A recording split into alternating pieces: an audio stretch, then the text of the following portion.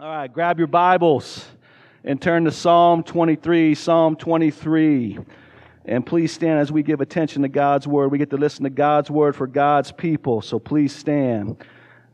We will be covering all 6 verses today, Lord willing, so we're going to be here for like 3 hours, so get ready. Psalm of David. The Lord is my shepherd, I shall not want. He makes me lie down in green pastures. He leads me beside still waters. He restores my soul. He leads me in paths of righteousness for His name's sake. Even though I walk through the valley of the shadow of death, I will fear no evil, for you are with me. Your rod, your staff, they comfort me.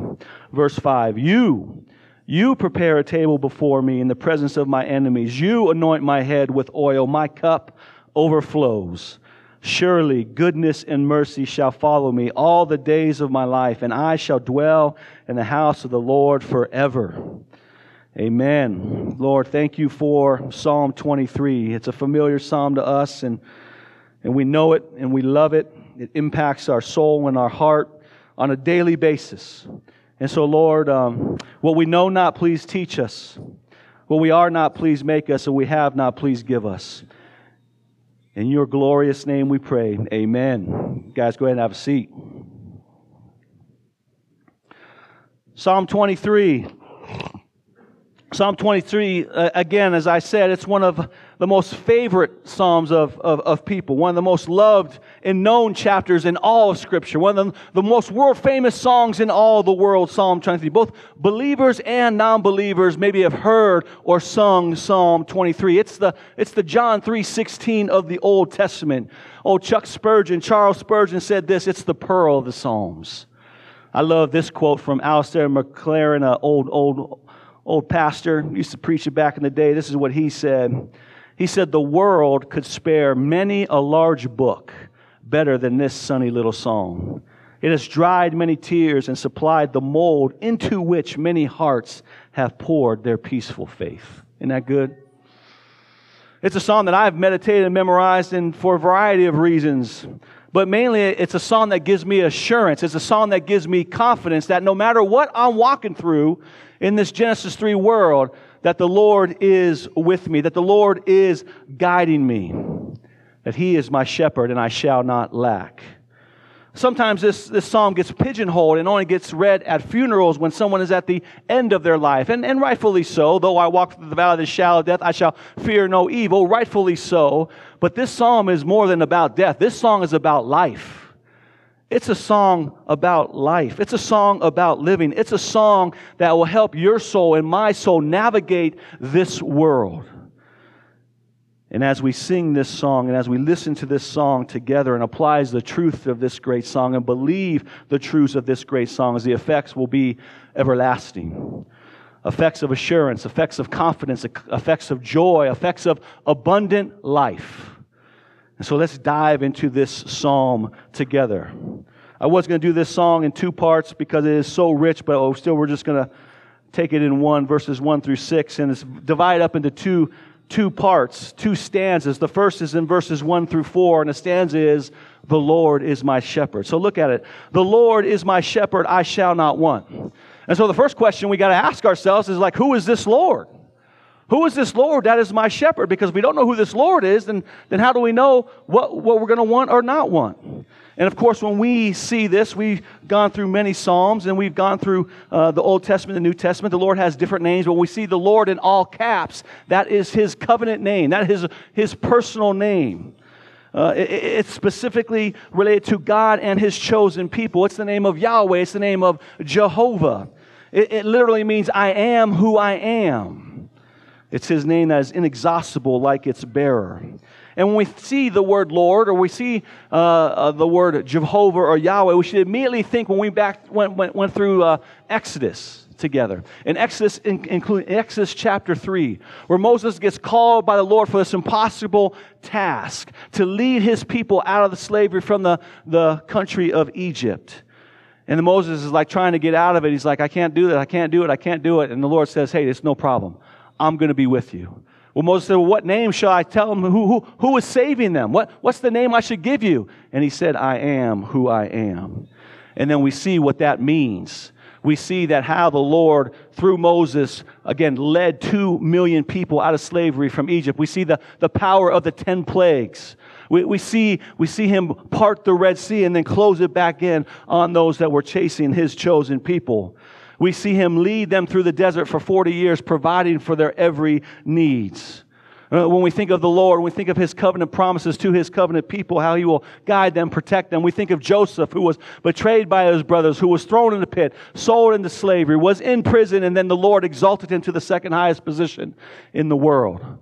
We think of Daniel before the lions den, how he was rescued. We think of Shadrach, Meshach, and Abednego, how the Lord protected them in the fiery furnace. This is the Lord. We think of the Lord who created and designed you, who knitted you in your mother's womb, as 139 says. That in him is all power, is all creative. He is life. It is this Lord. Personal, sovereign, covenant-keeping, relational. This is the Lord who is David's shepherd. And this is the Lord who is your shepherd, if you're a Christian this morning. But get this.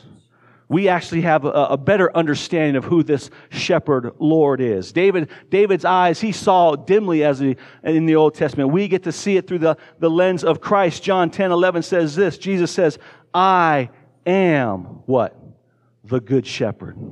Verse 14 goes, I know my own, and my own know me. So if you're a Christian this morning, the Lord of heaven and earth, the one who spoke and this world came into existence, is your shepherd. He knows you personally, individually. He is my shepherd. Jesus knows you and you know him. Again, he's not a shepherd. He's not a shepherd among the many shepherds. He's not even the shepherd. He is my shepherd. He is my shepherd. And in fact, we can probably sing it the more in the first stanza like this. The Lord Jesus Christ is my shepherd. He is my shepherd. So the question this morning is he your shepherd? Is he your shepherd? Do you know the shepherd? Now, we're not told when David wrote this psalm. Most commentators think it happened when he was later on in his life and he's looking back because it's so rich of life experience. Like someone has walked through, been marinated in life. And so we think he wrote it later on in his life as he's surveying his life and he sees the peaks and the valleys. And the best way that he can describe this Lord is as a shepherd. Not as a king, not even as a father, but as a shepherd. And here's the deal. If the Lord is my shepherd, if the Lord is David's shepherd, that implies something. What does it imply? That we are sheep. That we are sheep. Now, at first, we think like, oh, sheep are so attractive. They're nice and they're cuddly, from a distance when we look at them. But then when we get up close to sheep, what are they? Their hair's all matted, right? They're stinky. They're dingy. So I don't want to pull the wool over your eyes this morning, okay? Oh, yeah. Good. Sheep are dumb. Sheep are dumb. You won't see sheep on an America's Got Talent, shows. You're doing sheep tricks. You won't see that. Sheep are known to go over cliffs because they see a green piece of grass there, so they're known to go over cliffs. Sheep can't distinguish between a plant that is good for them and a plant that is poisonous to them. So the sheep will eat poisonous plants. They will constantly digest poisonous plants and they'll die from that. Now, can you believe that? Can you guys believe that there is a creature on this planet that will continually consume something that will destroy them? Can you guys believe that? They're dirty. They're always dirty and they're always stinky. Bears, they jump in rivers and lakes, right? Birds got baths. Monkeys got, they got each other to kind of help groom themselves. Sheep, they just stay dirty and effective. They're defenseless. No fangs, no claws, no horns, can't run fast, right? They're defenseless. And finally, they're dependent. Think about it. They're probably the only animal in the animal kingdom that needs someone to watch over them 24/7. If there were no shepherds, there would be no sheep. They're as dependent as little humans are on their parents, right? And this is what David likens himself to. This is what David says we are. And it's not a knock. It's not a knock on us. So go ahead and take a deep breath. I know I might have wounded you a little bit. It's okay. It's not a knock. It's just reality. Do you see the resemblance? Dumb. Look at some of the decisions you made in your life. Look at some of the decisions I made in my life. We probably made some stupid. Who's made a stupid decision in here? Raise their hand. Yeah, all of us have. Dirty. Look at the sin in your life.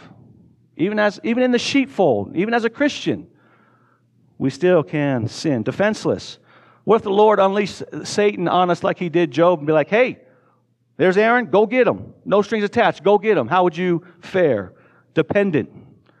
What if God took away his provision? Just think about it. What if God just took away the rain? So as we look at these, we see like, man, this is actually a good metaphor. It's a good metaphor. And so here's the question. The question is, who in the world wants to be around the sheep? Who in the world wants to be responsible for me? Who wants to have the chore of watching over you? And Jesus says, I do. The King of Kings and the Lord of Lords, the Son of God says, I do. I want that job. I want that responsibility. I want those sheep to know that I am their shepherd. It's an amazing thought. So again, the question is the Lord your shepherd? Can you say this morning that the Lord is my shepherd?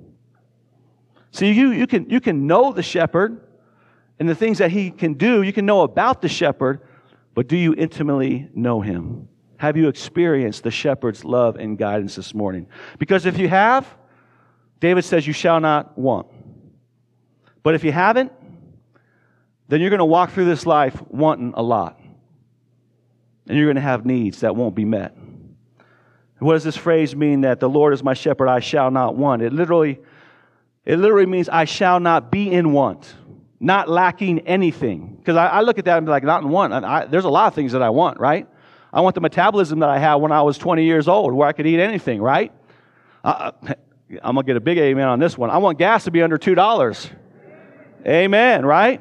I want to be a better husband. I want to be a better father. I want to be a better pastor. I want to be a better friend. There's a lot of things that I want. But this means that I will have no wants. I will not be in want. If the Lord is your shepherd, then you and I have everything that we need that pertains to life and godliness, Peter says. There's no qualifiers here. David doesn't qualify it. He just says this statement, the Lord is my shepherd, I shall not lack. And David went through some stuff, as we're going to see. He looks back on his life and he sees the valleys. He sees the when he was on green pastures.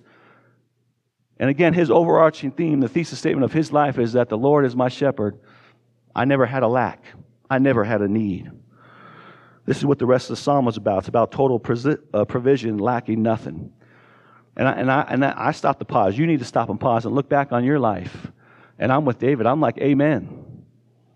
I can say amen. I can say that since the Lord has been my shepherd, I have not had a need, or I have not been in wanting. The Lord has guided and brought me through every circumstance that I found myself in, just like you.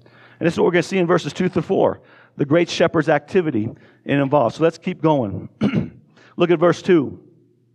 When the Lord is your shepherd, you will have all your daily and physical and spiritual needs met. Look at verse 2. He makes me lie down in green pastures. He leads me beside quiet waters. This is talking about daily provisions, green pastures. It's talking about food, nourishment. It's talking about this is a place where the sheep got to go and they were at peace and they got to play with one another. He leads me beside quiet waters. It talks about he quenches their thirst. But not only that, but the soul. The word here is literally waters of rest. There's a peace in the sheep's soul. Philip Keller was a shepherd. He wrote this book, A Shepherd Looks at the Psalm 23, and this is what he said. For sheep to be at peace, for sheep to rest, there's 4 things that must happen. 1, they must have their bellies full. They must have, they must eat. 2, their enemies, no enemies around. For them to be at peace, for them to rest, no enemies to be around. 3, there must be social order in the flock. No relational strife. And 4, no physical irritants. They must be physically healthy. And so for all that to happen, and so this is the job of the shepherds, to make those things for the sheep happen so that they can rest. They can have peace. And so see, the biggest responsibility of the shepherd was the routine of doing the same thing over and over and over again. Make sure that the sheep were satisfied, were nourished. Make sure there was no enemies around. Make sure there was no strife in the social order. And make sure they got a good night's sleep. And then repeat the next day. The same thing over and over and over again. It wasn't a glamorous job. It was monotonous. It was a routine. It wasn't a sexy job. And it's the same with us. The Lord provides for you and me daily, physical and spiritual. And if we can understand this, if this could be the grid in which we see all of life, it's going to turn our hearts and our souls into worship and gratitude on a daily basis, no matter what circumstance we might find ourselves in. Every minute of every hour, of every day, of every year, the Lord provides for you and for me, physically and spiritually. If you're around me, in particular a ministry context, you hear me repeat two verses over and over again. Psalm 118, this is the day that the Lord has made. I will rejoice and gladden. And Lamentations chapter 3, that the steadfast love of the Lord and His mercies renew each and every morning. I say those on a daily basis because of Psalm 23, that I need to remind myself on a daily basis that the Lord is my shepherd. And no matter what I'm going to face in that day, that He has got my back. And He is going to provide for me. And in that, when I know that, I can take on any circumstance that befalls me. And I can worship Him. And I can do what Paul says in 1 Corinthians 10:31. So whatever you eat or drink or whatever you do all for the glory of God, because you know that everything that you and I have is from Him. It's a good gift. And just take a look. Look back on your life. As I look back, I'm 50 years old, and I've looked back on my life, and I've seen that pretty much the theme of my life, the majority of my life, it hasn't been too exciting. It's been pretty routine, right? Woke up, kissed my wife, raised some kids, worked, got tired, ate some good food, had some good wine, had a good beer, went to bed, right? And that's the routine. If you look back on your life, you're like, yes, the Lord has provided for me and my life. I've never had a lack or a need. The shepherd has provided. And most of our days were pretty calm and pretty routine. And we can sing with David as he wrote in Psalm 68, "Blessed be the Lord." Even in the day of routine, knowing He takes care of your name, it should cause you to worship. Blessed be the Lord. Why? Who daily bears us up. And so here's the thought. He doesn't just meet our needs in critical times, but He meets our needs in the common times. He meets our needs in the mundane. He's intimately involved with you and me on a daily basis. Verse 3, when the Lord is your shepherd, you will have a restful soul. When the Lord is your shepherd, you will have a restful soul. He restores my soul. So not only does the Lord provide for us in the common times, but also in the critical times. Also in those days of distress. Also in those days of despair. When you're in the valley, He's there to provide for you by restoring your soul. The idea of restore here means to quicken the exhausted spirit. Anyone in here ever have an exhausted spirit? I have. We all have. And the exhausted spirit here doesn't have to do with salvation. We're not talking about salvation here because you're already in the fold, right? You're already a sheep of the shepherd. So this is talking about the sanctification process.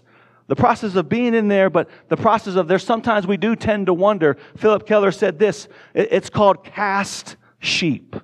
Cast sheep.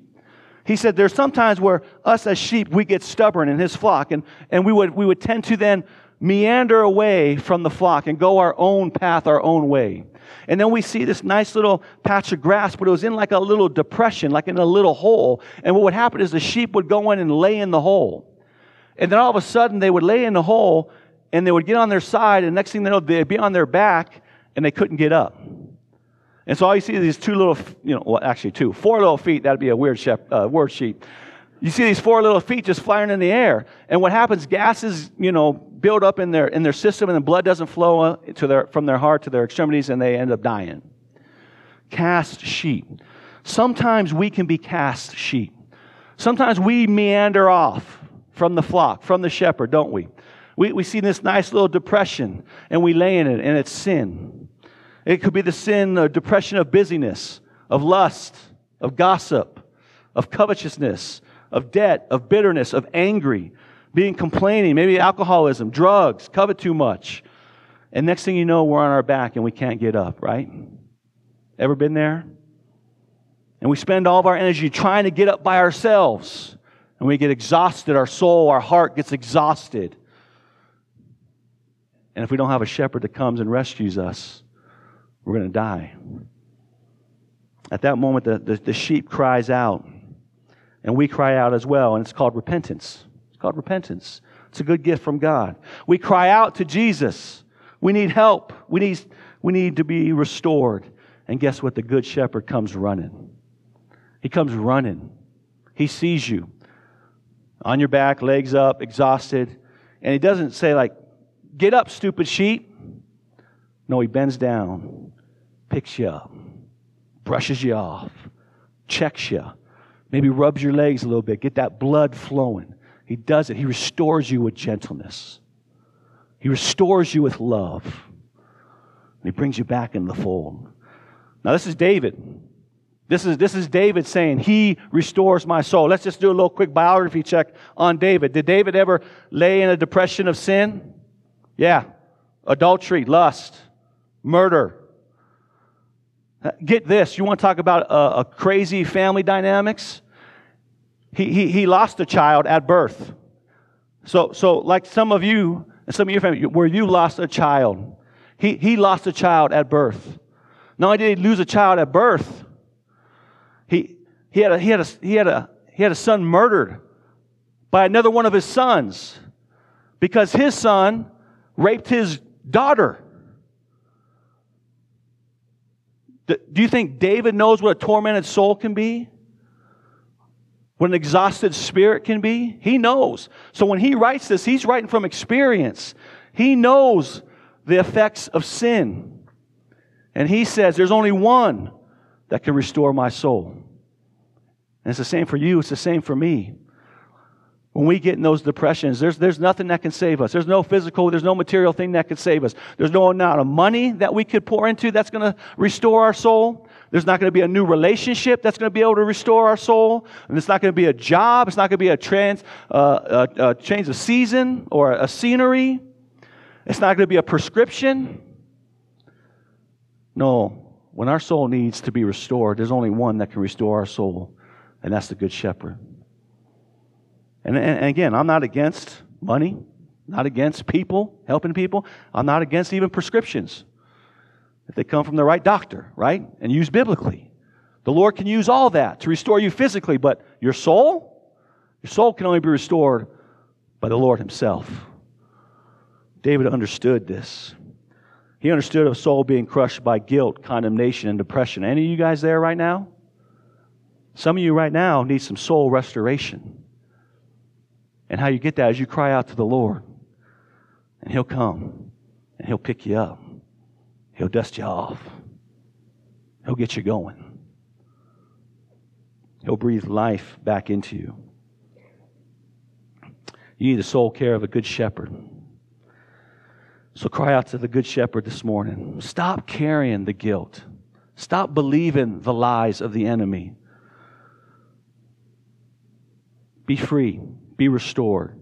Call on Jesus, and He'll restore you through repentance. 3b, when the Lord is our shepherd, you shall not lack guidance. Look at 3b. He guides me in paths of righteousness for His name's sake. Literally, He leads me in the right paths. The word paths here means it's a well-defined trail. You don't have to pave it. It's already been paved. It's well-defined. He knows where it is because He's walked it as the shepherd. He's paved the way. And we look at this. He's done that for us. Sheep need, again, they're not the sharpest tools in the shed, so they need a nice, well-defined path. And so do we as humans, and He's given it to us. He's given it to us in His Word. He's given it to us through His Son, Jesus. This is a lamp unto our feet and a light unto our path. The path is clear to us, and yet sometimes we choose to go off the path and go our own way, don't we? We choose to be stubborn and not believe that this is God's word that will lead us to every good work. We end up like Isaiah 53:6, where it says, we all. You know what the word all there is? It means all. We all, like what?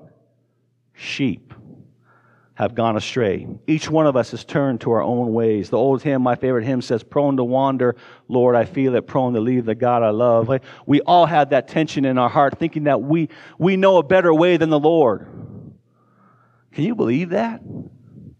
Can you believe that there are creatures out there that they know the path is in front of them, they can see it, they know that that path leads to green pastures and blessing and joy, abundant life, and yet they choose to go off that path to another path? Can you believe that? Can you believe there's creatures out there like that? Of course, you know I'm being sarcastic, right? I'm not talking about sheep. I'm talking about you. I'm talking about me. But why does the Lord want to be our shepherd and lead us? What is His motivation? Look at the answer. For His name's sake. For His name's sake. That's why He wants to lead us. And this phrase should bring you and me the ultimate comfort out of this whole psalm, is that He leads us for His name's sake. God is about being God. He is first. He is foremost. He is prominent. I am the Lord, there is no other. In everything, God is central every minute of every day, every time. Not me and not you. The Lord loves you. He loves you. He loves me. But we're not the most important thing. What the most important thing is God and His glory. And this is so crucial for us and so ultimately comforting for you and for me. Why? Because what would happen if Aaron Santini was at the sole focus of God and His attention? And everything was geared towards just me and my name's sake and not you. Does that make you feel good? Or vice versa. If He's just focused on you, I'm like, whoa, can I get some of you, God? He's like, no, man, I'm still focused on Him. No. God being about God and His purposes and His reason, everyone gets the attention that we need. Every one of us gets His total and full attention, and we get blessed accordingly. So for His name's sake, that's good news for you, and that's good news for me. You can be assured in life that you will never lack anything if the Lord is your shepherd, because you are on display for His glory. You are on display for His glory, for all the world to see how great a shepherd He is in caring for you as His sheep. When His reputation is on the line, when His reputation is at stake, you can be sure, you can be confident that He is going to show up every time to meet your need and to meet my need. He guides us in right paths that lead to life and blessing. Look at verse 4. It just keeps on going. It keeps on going. This shepherd cares and loves and provides for us. When the Lord is my shepherd, you shall not lack security or protection. We live in a Genesis 3 world, and we need security. We need protection. There's an enemy out there that wants to steal, kill, and destroy you and me. And Psalm 23:4 says, even though I walk through the valley of the shadow of death, I will fear no evil. Why? For you are with me. Your rod, your staff, they comforted me. Here's one thing that's crucial about this. Notice that the paths of righteousness are not always peaceful paths. You mark that down as a Christian. There's a whole set of theology out there that says if you follow me, all you have is life, wealth, and prosperity, and you'll never have any pain or suffering. No. No, if the Lord is your shepherd, He's going to lead you down right paths, but they're not always peaceful paths. Sometimes there is struggle. And the promise is here that we will not see any evil. The promise here is that we don't have to fear the evil that awaits us in some of these valleys. We can be assured that we need to fear no evil because the Lord is with us and equipped to help us get through any situation. You see, sometimes, and here's another crucial thing. A lot of times when people think about, you're a Christian, you're in the valley, you must have sinned. You must have done something wrong. You must have strayed away. And not always. Not always. Sometimes you're right in line and you're following the worn out path, but the path does lead down through the valley because the Lord needs to teach you something. So you're not always in the valley because of sin. Sometimes you're even in the valley with regards to the Lord working in your life to make you more like Him. Or two, get you to greener pastures. Sometimes He takes you from one green pasture down in the valley to get you to a better green pasture. And the only way to get to that one is to take you through a valley. Sometimes you and I must go through dark and dangerous places.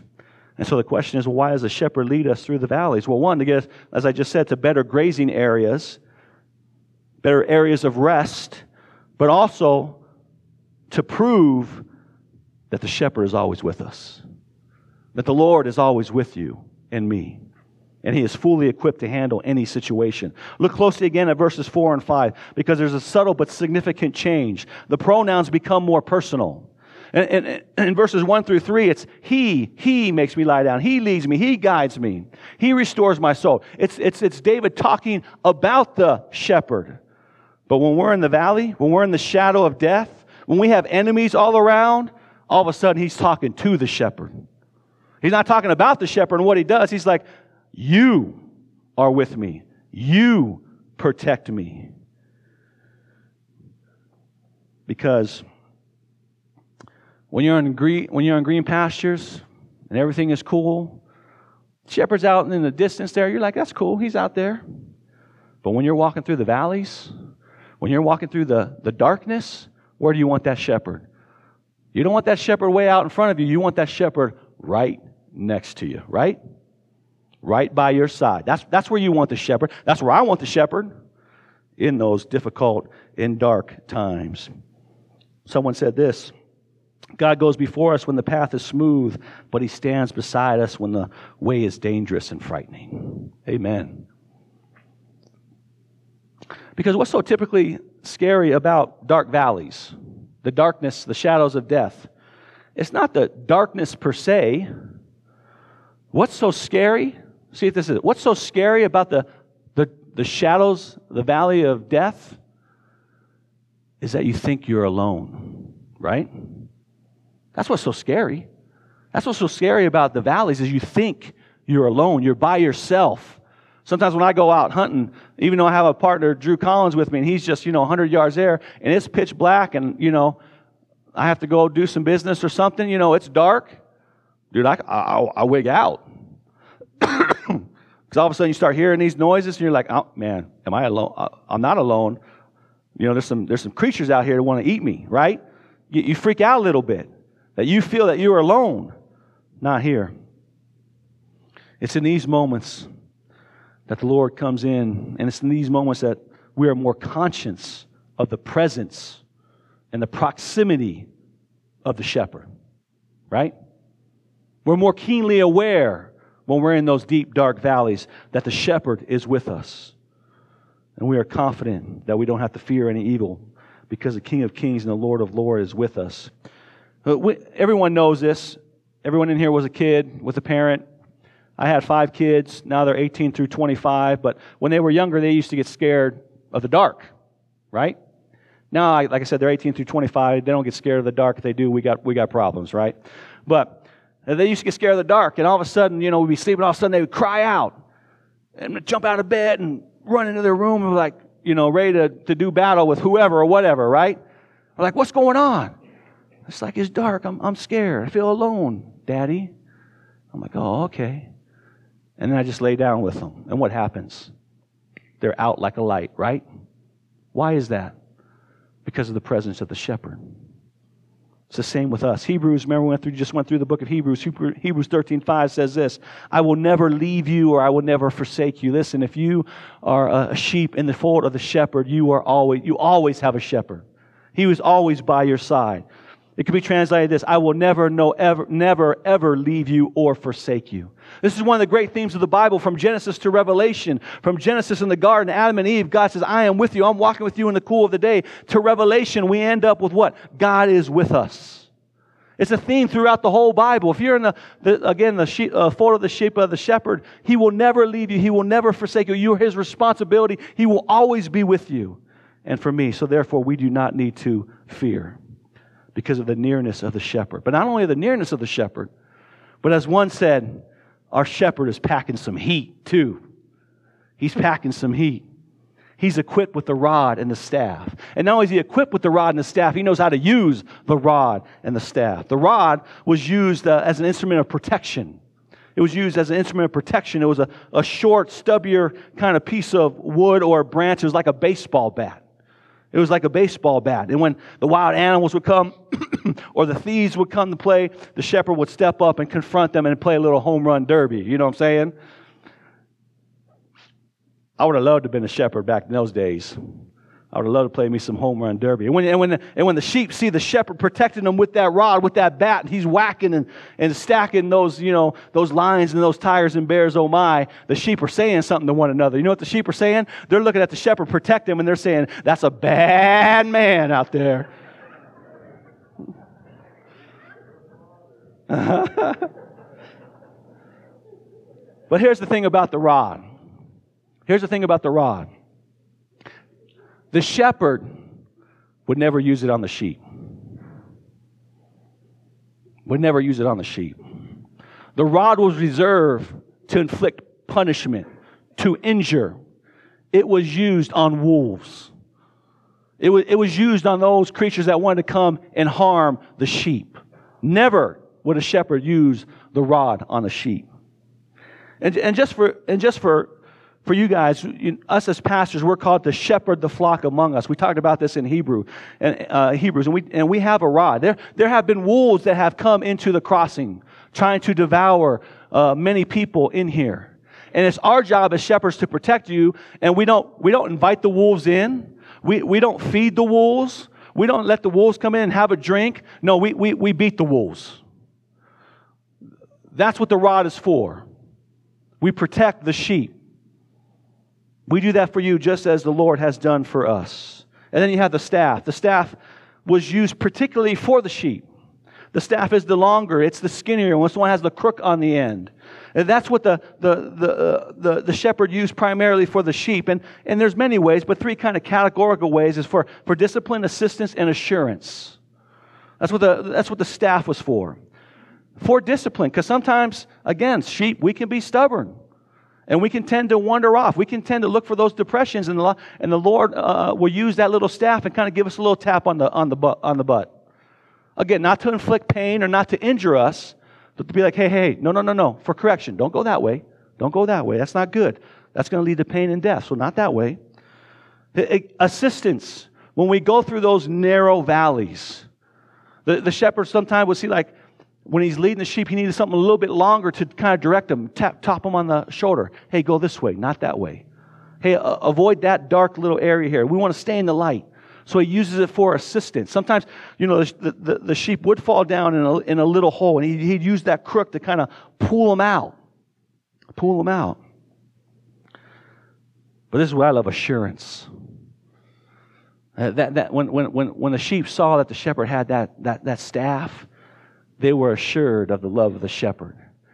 And in particular, at night, they would find a cave, and the shepherd would stay there at the doorway, and there's no way else out, and the sheep would come underneath the staff, one by one. And he'd be like, hey, Fluffy, come on in.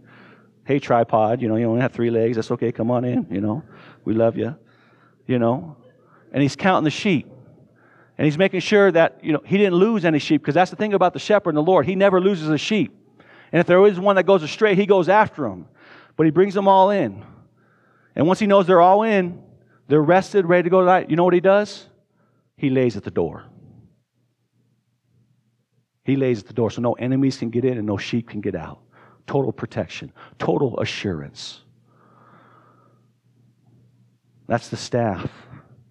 So we can be secure, and we can fear no evil, because the Lord is with us, and He's equipped to handle those deep and dark valleys. Notice real quick also, notice it reads, even though I walk through the valley. No shepherd is ever going to pitch a tent in the valley of darkness. You're not going to stay in the valley. There might be some seasons when you're there, because it's a deep, dark valley, but you're never staying in the valley for the rest of your life. Again, He's getting you and I through the valley. Well, that's the Lord as our shepherd. Our next couple stanzas, and we'll rip through these real quick, is that there's a change in the metaphor. There's a change in the scene. We go from the Lord is my shepherd, I shall not lack, to now the Lord is a gracious host. He's a shepherd host. verses 4 through 6. We've been in the mountains, we've been on green pastures, we've walked through the valleys, and now He brings us into the tent. He brings us into His home. And when the Lord is your shepherd, you shall not lack provision or joy. Look at verse 5. You prepare a table before me in the presence of my enemies. You have anointed my head with oil. My cup overflows. This right here, who's prepared it? Who's prepared the table? Who's prepared the meal? The Lord has. Yahweh has. God Himself has. He is the gracious host. And this idea of the Lord prepares a table, the table there, especially in the Near East culture, was that of fellowship. It was a big deal when you got invited to the king's table or the chief Bedouin's table out in the desert. It was a sign of intimacy, of close fellowship, of a relationship, of abundant blessing. And according to Bedouin law of hospitality, once a traveler was received into the chief Bedouin's tent, if he had any enemies tracking him, off limits. And especially if there was a meal set before him, the enemies had to stay there and just wait. They couldn't touch him because you were under the hospitality of the Bedouin chief. There was no greater protection out in the desert than that. And the Lord says, I am your great shepherd. You're in my house, the King of Kings and the Lord of Lords. No enemy is going to be able to touch you. See, when we allow the Lord to lead us where He wills and to guide and directs us, you'll find that He brings us to green pastures. Or here, He brings us to a feast. He brings us to a table that has been prepared for us with the finest provisions, the finest drink, the finest meats in the house. Not the leftovers, the choice meats. He's not a stingy host either. He blesses us. Look, it says our heads get anointed with oil. You know, you're out in the desert, you know, in the Middle East. It's hot. Your skin dries up. Oil here would be one of the first things when you would have a guest in. One of the first things you would do is you would take some olive oil and you'd rub it all over their dry skin to revitalize their skin. And it has a good smell on it because you'd come in, you know, kind of stinky after working out there. So not only would give you a restoration of your skin, it made you smell good. And if you would leave that, it would tell the world around you that you have just been in the presence of the great shepherd. And also some point this to maybe the being anointed with the Holy Spirit, because in the Old Testament the oil represented the Holy Spirit, especially with the priests anointing some things. And then it says the cup of wine, it overflows. The wine is a symbol of joy, and when it overflows, it's generosity. It's abundant blessing. That would be one of the first things you do. Not only would you get anointed with this oil, but they would immediately give you this big glass of wine to replenish your thirst, to rehydrate you. They give you wine. And notice it's not half filled, it's running over. One said this, that the Lord gives us a generous pour. Isn't that good? A generous pour. Had to be an Irish pastor that said that, right? A generous pour. And again, this blessing, is it physical? Sure. There's some physical blessing. The Lord wants to bless us physically. But more importantly, He wants to bless us spiritually.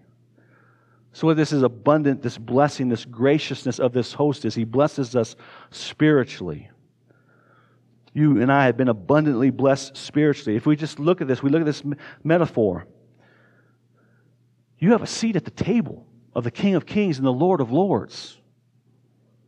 How'd you get there? How'd you get to the seat at the table of the King of Kings and the Lord of Lords? Is it something that you've done? Is it because you're good? Is it because I'm good? No, we have a seat at the table because God is gracious. He's a God of unmerited favor. He's a God of grace.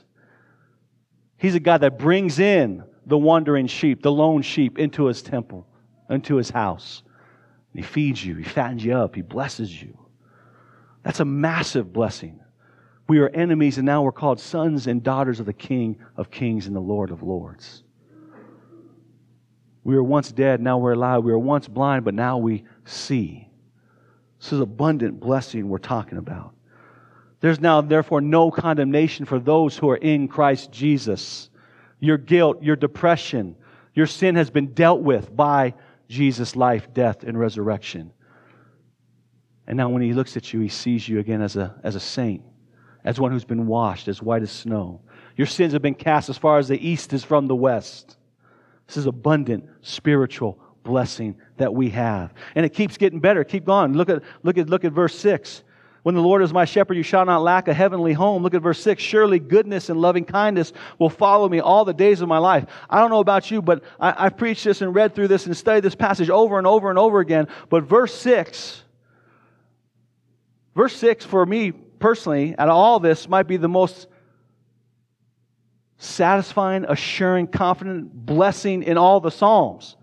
Surely goodness and loving kindness or mercy will follow me all the days of my life. First, that word surely, it's like truly, truly that Jesus says in the New Testament. When you heard Jesus say truly, truly, you're like, listen up, this is true, this is true, this is going to happen. That's the same promise we have here. Is surely, this is going to happen. Surely, this is what's going to follow you. This is what is true. This is what's going to happen. Goodness and mercy will follow you all the days of your life. This word follow me, it's typically used in the negative in the Hebrew about a relentless pursuit of your enemies to destroy. It's a relentless pursuit of your enemies to destroy. It was used of when King Saul was chasing after David. It was used when Absalom, David's own son, was chasing after him to kill him. There was a desire, a relentless pursuit to destroy David. But what David does is he flips this on its head. And he says, this is the Lord. His pursuit of you is a relentless pursuit, not to destroy you, but to bless you. Again, David knew about being pursued by his enemies, but as he looks back on his life, he was keenly aware of a greater pursuit.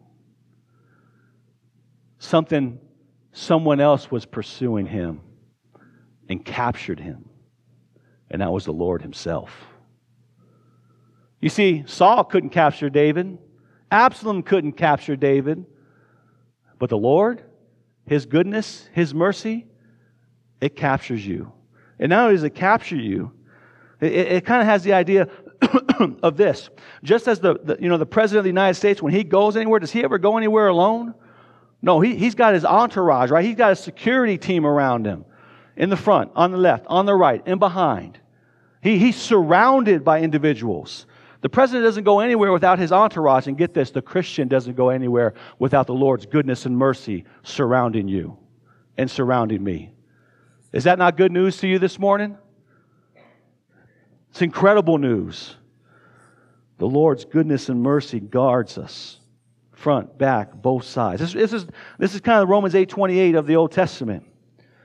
That when we deal with sin, when sin comes after us, it says in Romans 8:28, we're all familiar with this, and we know that all things work together for good to those who are called according to His purpose. The all things there isn't sin. When sin and happens to you, the Lord's not rejoicing like, oh yeah, sin is great. No, He hates sin. He hates sin. He's not rejoicing in the circumstance you're in. What He's rejoicing in, what surely goodness and mercy pursues us, is that the Lord will take that pain, that suffering, and in the mystery of His providence, He's going to work it out for your good and my good. Surely goodness and mercy will surround us all the days. When you're in the fold of Christ, when you repent and trusted in Christ, there's never been a day in your life where you haven't been surrounded by the goodness and the mercy of God. And you'll be that way till you enter heaven. Is that not good news? Some of you in here need to hear this because you think what follows you all the time, what's in pursuit of you is the Lord's frustration with you, His anger with you. And that's not the case. It's His goodness and mercy. One said this, sometimes we are prone to write our sufferings in the marble and God's mercies on the sand. Is that you? I had to check my heart. Is that me? Do I write my sufferings in marble and God's goodness and mercy in the sand? Should be the opposite. What we stand on is God's goodness and mercy. We write that in the marble because that's what is true. And our sufferings are in the sand. There's a reality to it, and it's going to be there one day. But the wave of God's grace is going to come over, and when it goes back, it's going to be gone. Amen? It gets even better. And I will dwell in the house of the Lord forever. This is heaven. It's another way of saying that you're going to make it to heaven. All that the Lord calls, all that the Lord ordains gets glorified. They make it. There are no dropouts. If you are in the shepherd's fold, if you are sheep in the good Lord's fold, you will make it to the final destination. That final destination is heaven. And the best thing about dwelling in the house of the Lord, you know what the best thing about dwelling in the house of the Lord is? The Lord Himself is there. We will finally get to see the King of Kings and the Lord of Lords, the one that we get to talk about all the time. We will finally get to see Him like James, John, the disciples, and Mary and Martha in the flesh, in heaven.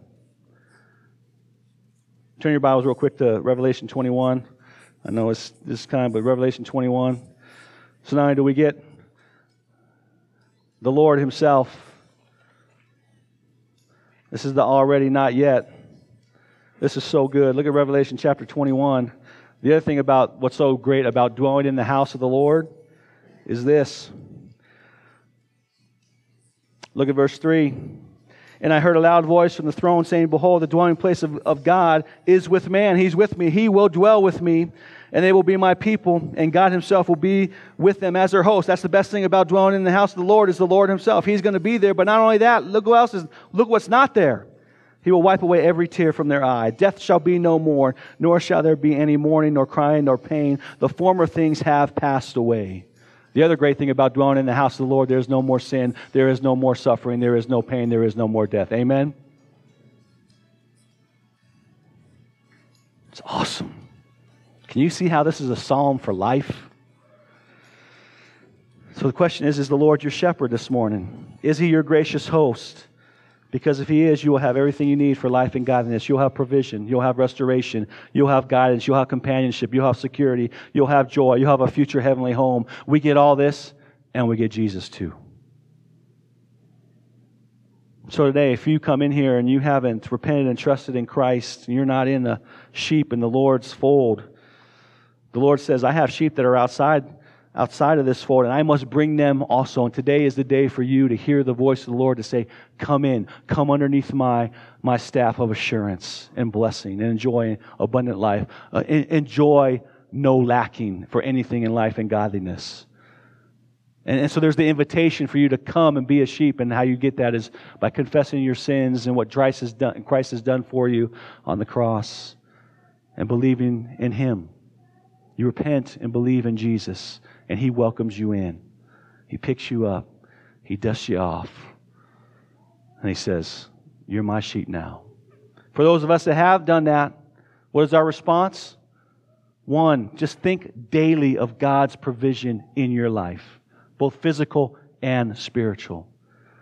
And then sing. Sing with David, the Lord, Jesus Christ, is my shepherd. I shall not lack. Let's pray. Father, thank You for Psalm 23. It's a great psalm of assurance. It's a great song of confidence. And Lord, again, I pray if there's anyone in here that doesn't know You as their shepherd, as their Lord, as their Savior, today would be the day that they would hear Your voice crying out to them, come to Me and I will give you rest. And through them believing in You by faith and repenting of their sins, that they'd be a sheep in the fold of the King of Kings and the Lord of Lords, now a son and daughter of Christ. And for those of us that have, let us sing and worship with our lives in word and deed. In Jesus' name we pray, amen.